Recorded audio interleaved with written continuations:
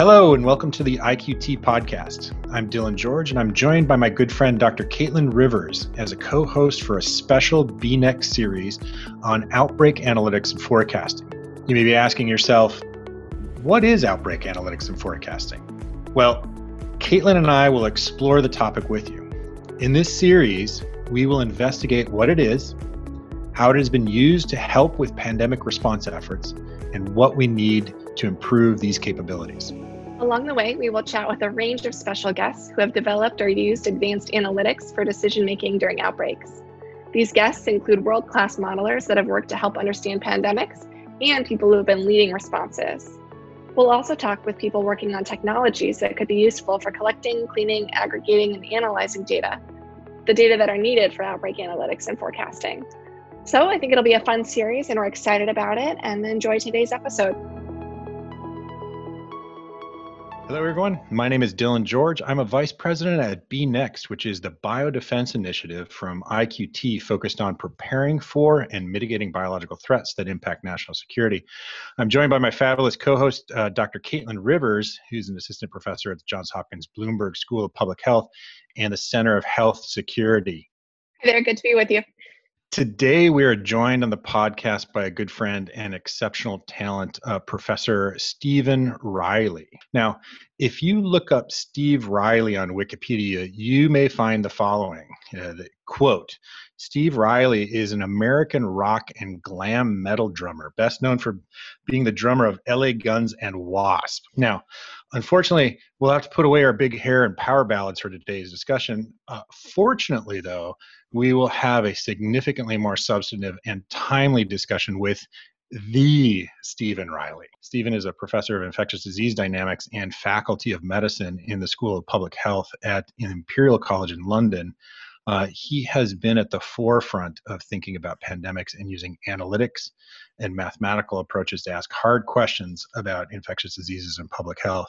One paper that Stephen is a co-author and has been required reading for those of us working on pandemic preparedness and response. The paper is Factors That Make an Infectious Disease Outbreak Controllable. This was in 2004 in the Proceedings of the National Academy of Sciences.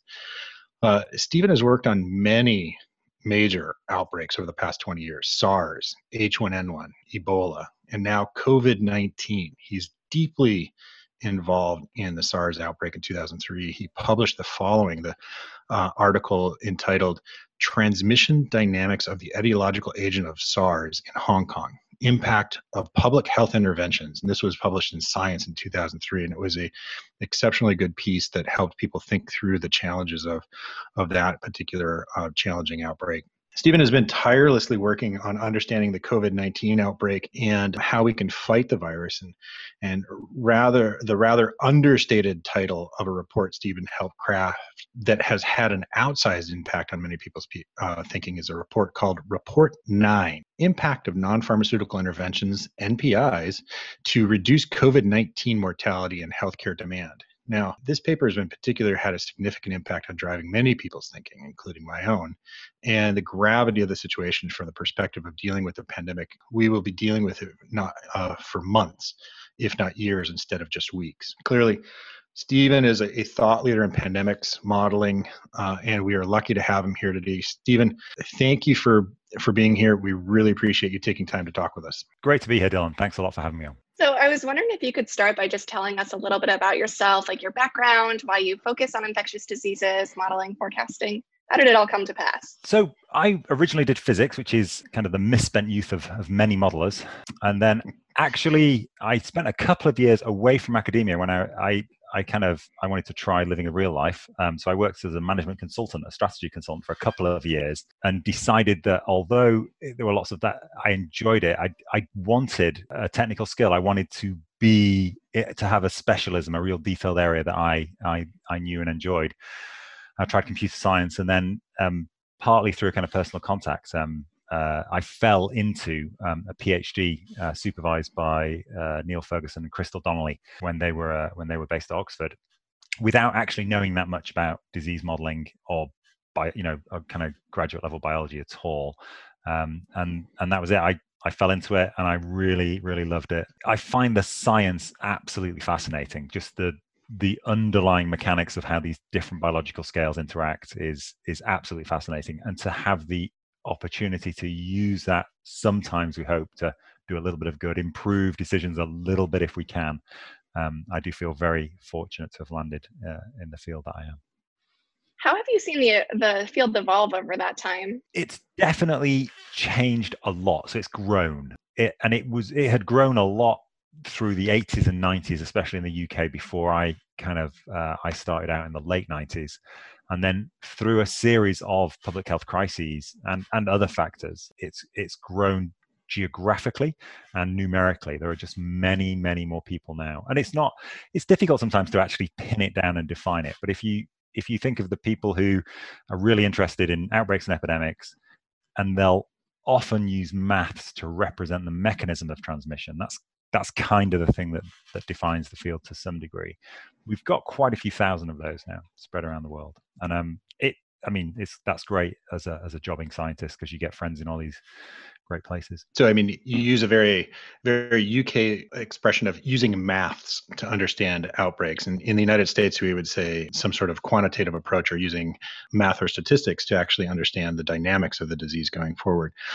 Can you talk a little bit about, what is the real value proposition? Why has this grown so much over the last X number of years and through different geographies? What is the real value proposition for disease modeling, or using modeling to help us understand the disease dynamics?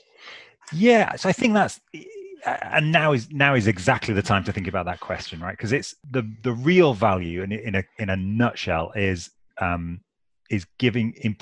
situational awareness. I think that's a kind of US style phrase that I picked up maybe in 2009 during the pandemic, the flu pandemic. But at the beginning stages of a new major outbreak, where everybody understands there's some great risk, but we don't know the scale of the risk, the people whose jobs and depend on making the decision, and who are elected by populations whose lives may be at risk, they have, compared to other policy space that they work in, they suddenly have very little awareness of what their kind of upsides and downsides are on all that risk.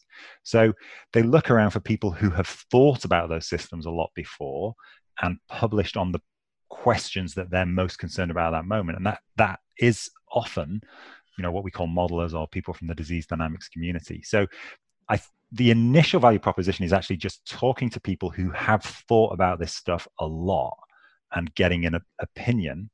And then that leads to specific questions, such as how many people are going to get infected, how quickly will they get infected, when will it peak, those typical questions that we go through. And then people from our community say, well, we actually need to do some specific modeling to try and give you an answer. And that's the value. And I think it's built through case study after case study after case study over the years. And really they all kind of drift into insignificance as of 5 months ago. We now understand the COVID-19 pandemic is 2 or 3 orders of magnitude on any metric more important to decision makers than anything that's ever been in this space before. So the value proposition now is, how do you make better decisions about COVID-19? Yeah, no, and it's been, I've mentioned this before on the podcast, is that it's been interesting to see how much of this particular mindset, or the different concepts that have come from disease modeling, such as, the famed R naught, or the infection fatality rate. These are all rooted in these kinds of concepts. When it really struck me when my sister, who lives in Florida and I love dearly, started talking to me about the second and third wave of the 1918 flu, and what the different R naughts were for those. It was I think we hit a tipping point at that point right there. But these are all really very useful concepts to help us really kind of think about the severity and the spread of these, and so to characterize these risks. And so it's been critical, I think, in developing these kinds of capabilities going forward. You had mentioned briefly, it's like some of the range of questions decision makers have really, or that you've tried to help decision makers work through, in terms of, like how many cases, how severe, when do you anticipate that is going to be the worst? What is the full range of kinds of questions that you've had that have been most frequent in talking with decision makers? I mean, we can look back over the last few months and over the last, almost 20 years that I've got to observe, and I think in terms of importance, it's amazing how the same questions are important, and the same issues arise when trying to answer them. So the first one is the infection fatality rate, and I feel the battle is now over. The case fatality rate is now dead. It's dead. And the infection fatality rate shall be the only thing we speak of when comparing viral outbreaks between different clinical settings. I'm sorry, but I don't think that's true. Well, no, I have declared it. I declare it officially now. Boom. Because that feels like an awful lot of meeting time in the past. So, it's obviously it's a profound importance to have some estimate of the proportion of people as a direct consequence of their infection, a little bit regardless of what care they get, but obviously that's going to affect it. But we need a measure of people who get infected, what proportion of those are going to die as a result of that infection. Because it's the scale where we locate all the different viruses. It's how we talk to people about the SARS-CoV-2 virus being much worse than seasonal flu that we've seen recently. That was an incredibly intense debate that took, in my mind, took far too long to resolve. And that is the question. So that's because of the way these new pathogens explode exponentially. It's a dynamic, even though it's a static quantity. To calculate that accurately, you need to understand the dynamics. And I help a little bit with some of this work, but I'm by no means a leader within our group at Imperial. It's very much Neil Ferguson, Azra Ghani, Lucio Kell, and other colleagues who've led on that. But there was some really intricate, painstaking early work stitching together sources from different places, data from different places, and getting the best, fastest view of that quantity. And that's one of the core competencies of the group that I work in, and that's certainly one.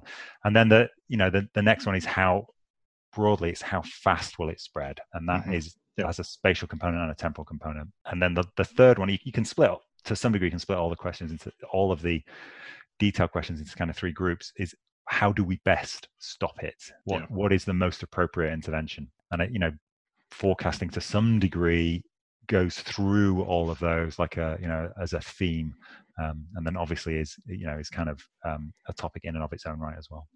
Now, your group is one of the few, I would say, even in the world that works really closely with decision makers. But I know that you're also an accomplished academic.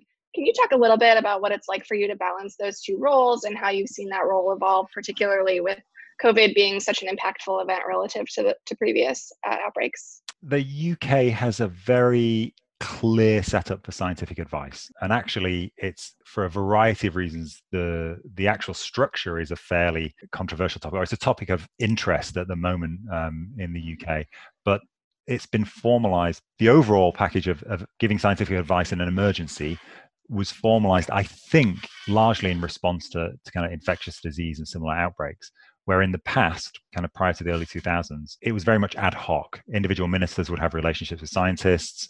They would get petitioned by various different people, and they'd obtain the advice that way. More since the early 2000s, we've had this committee called SAGE, Scientific Advisory Group for Emergencies, which is chaired by the chief scientist in the UK, or chief scientist and the chief medical officer. And they speak directly to the kind of the emergency committee. In the UK, the emergency committee is called COBRA, and the chief scientist and the chief medical officer take opinions from SAGE and they speak into COBRA.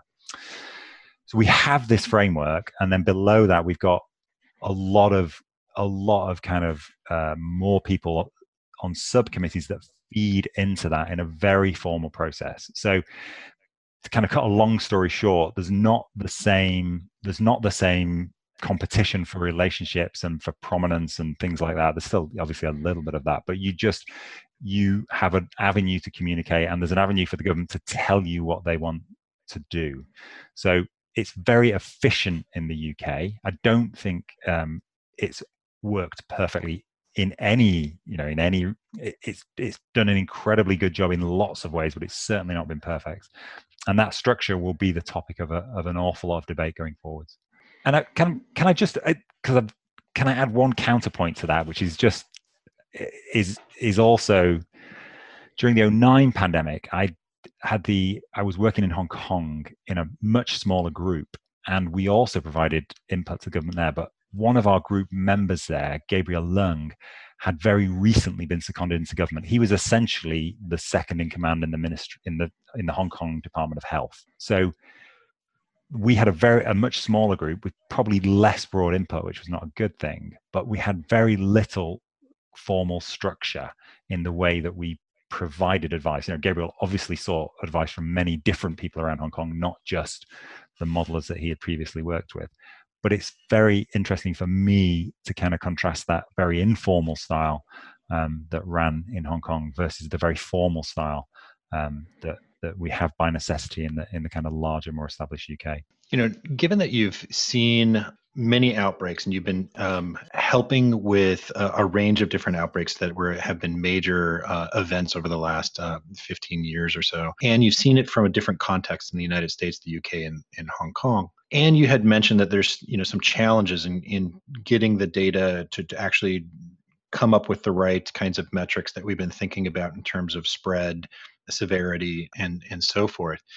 So from your perspective on this, what do you see as is really needed to transform our capabilities to do the analytics much more efficiently and to do the forecasting in a more improved way? There are opportunities for improvement in lots of different areas. I think if I had to kind of go for the silver bullet or the biggest impact, for maybe the lowest cost, it might be just around data flow. You can think of all these analytical techniques are the coming together of great data and great code with a group of people who can interpret the result of great data meeting great code. And the way that happens has changed so dramatically in the last 5 years, never mind 15. I'm sure many of your listeners will be familiar with GitHub and open source development and that kind of thing. Just dial the clock back 5 years and think about looking for some novel code to do something cool. It was a completely different world then. So I think the code our ability to refine code, improve it, communicate it, and train people to use it has increased incredibly successfully in the last few years. And our ability to get that code to the best data when we need it is very sluggish in comparison. So and that takes the whole human thing out of the equation, which is, maybe after the comments we've had so far is maybe a little bit of a funny way to look at it, but actually just really, really making sure that the best data can be the best code and the best data can be merged would be the one thing we could do better. Yeah, no, I think that we're in violent agreement, both Caitlin and I, with you, in that data are central, and we need to find ways of making the data flow more effectively and more quickly, so that we can actually extract the information that we need going forward. Working on a thought there, Dylan talks a lot about how public health is lagging behind in terms of data from other industries. There's been an explosion of data in seemingly every other major industry, but we haven't really seen that for public health yet. And so I'm wondering if you have any thoughts about how we could push that forward. Yeah, it is good. I mean, we live in kind of the data economy or the information economy to some extent. And I think that's really good because that everybody understands that data is an asset and that you need to make the most of that asset. But the flip side of that is somebody is now responsible for that asset, and they've got to, is it their job to get the most out of it? Is it their job to give it away? Explaining to people that their job is giving away something valuable is not an easy conversation all the time. So I think most of the key data, the ownership at the moment, most of the key data has some kind of governmental ownership, and if it doesn't have a specific ownership associated with it, the implicit ownership of these important data is that they're a population good, they're a common good in the population from which they arose. So I think that you're right, and one thing that might emerge from this pandemic is major organizations will create much stronger chief information officers whose job is not necessarily internal. They're not responsible to look internally that we're making best use of our data. Their job is to say, this asset arises from my organization, and I must make sure the most good arises from that asset. And in the UK, in the kind of behind the scenes government advisory system that I see now, I'm seeing really fast flows of information, and that many people just kind of get it. It's, if we see something cool, if there's a chart there, even if it's not published, even if, obviously, we don't share anything you're not allowed to share, but within the broad group that doesn't count as public, move that information along, get it seen by people, get it in a table form, get it so they can use it. So interestingly enough, it's like, while we can't let you go without asking you specifically about the COVID response and things are going forward. What are the current sorts of challenges that you're seeing, and what are the current recommendations that you would have to try to meet those challenges for COVID specifically? So I think a good way to look at it right now is in terms of the R number, which is getting used and abused to some degree. But the variation in R numbers around the world is not that great. Now that we know about this thing, we understand it, we can't quite get rid of it. No one can quite get rid of it. But if you let it get away from you for too long, then it gets too bad. You just can't, regardless of what your government says, you're not going to accept the horrendous consequences of runaway exponential growth. So there's this self-limiting thing going on where lots of countries are ending up with their R number in this range, just around 1.4, maybe 1.5. I don't know what current estimates are for Florida or for Brazil. And then other countries have managed 0.9 for a while, 0.8, and they've got it lower. The challenge for every population is get prevalence down. So so when you experience your R number around 1, you're doing it with the least possible amount of infection. I mean, it's like that. China, and there's an awful lot of debate about the relationship between China and the West, and at the moment, and it's distressing in many ways, but it's just pure public health. If we think about the example that they showed to the rest of the world in February and March about what is possible, not for them, maybe not for everyone else, but what was possible for them in terms of reducing prevalence, reopening the economy, and just managing the best they possibly could. I think that's kind of still where we are.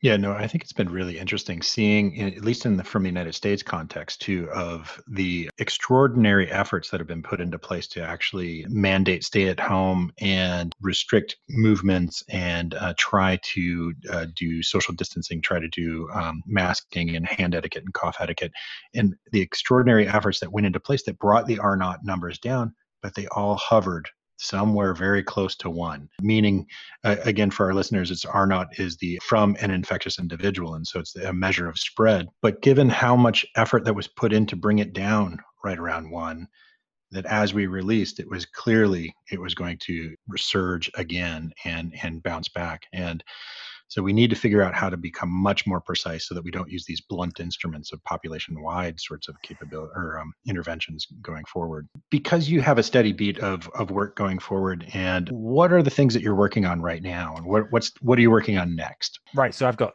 2 main things I'm thinking about at the moment. A big part of what we do is getting the great data. And even though my kind of first love is definitely the models and the maths, I've found over the years it's pretty rewarding to also help get the data. If you decide that there's a really valuable bit of data that you need, don't just sit there kind of whining about it. Help people go and get it. So I'm spending a lot of time on the REACT study in the UK. So we're helping out the government. It's a direct collaboration with our Department of Health and Social Care to randomly test high volume of people across England. It's funded for England for kind of domestic reasons, and measure infection in the community in an unbiased way, a way that's not driven by either the presence of symptoms or the way people behave when they have symptoms. And because that interferes with all of our other data streams. It doesn't mean all of the case data is not valuable. Maybe, the case data is the most valuable information. I'm not saying we wouldn't have that, but to augment those routine surveillance data, we now have this kind of snapshot look every few weeks. The last round we did over 150,000 swabs among a population of just over 56 million, give or take, and we can see how many people are infected to the limit of some PCR error. And we can see who's infected in terms of their age, where they live, and stuff like that. So I'm spending quite a lot of time on that because I think that helps the government. Like, there are no easy answers. We can't. There's nothing. We can't just turn up at meetings and say we know what you should do. You should close X, Y, and Z. What we need to do is coming back to the situational awareness. We need to give them the very best situational awareness and let them make the decisions that, through no fault of their own, they were elected to make. It's not, they didn't sign up for this stuff, but they did sign up to take the decisions. Unfortunately, that sounds altogether way too rational and useful. But it sounds like it's going to be terribly interesting and exceptionally useful in understanding the prevalence and the extent of the spread and where it's going forward. So good luck with that, and we'll be keenly interested in how that moves forward. If people were interested in learning more about you or learning more about the research that you've been pushing forward and Imperial College and the great work that you and your teammates have been doing there, how would they go about getting a hold of you? I'm trying to be good on Twitter. I've not been as good recently. I think everyone has ups and downs of their of energy levels. We're kind of nearly 6 months in now, or 6 months in. Pretty active on Twitter under S Riley IDD for the IDDs for infectious disease dynamics. So S Riley IDD, and then if they search for the MRC Center at Imperial College, where they'll find a whole load of resources. So all of our reports go up there first, and then the REACT studies, as we do those, they go up on medRxiv.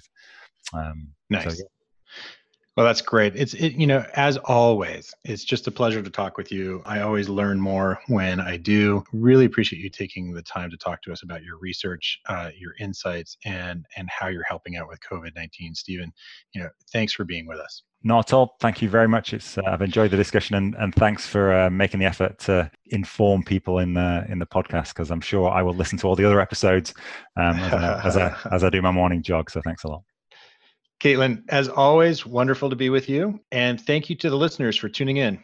Be safe and be kind. Thank you for listening to today's episode as a part of the Be Next Outbreak Analytics and Forecasting series. Please make sure to subscribe to the IQT podcast on Apple Podcasts or on Podbean to be kept up to date on new episodes. For more information on Be Next, visit www.bnext.org. A special thank you to Carrie Sessing and the absolutely wonderful Kristen Zender from IQT's marketing team, and to our friends at Heartcast Media for serving as our recording studio. Thanks for listening, and take care.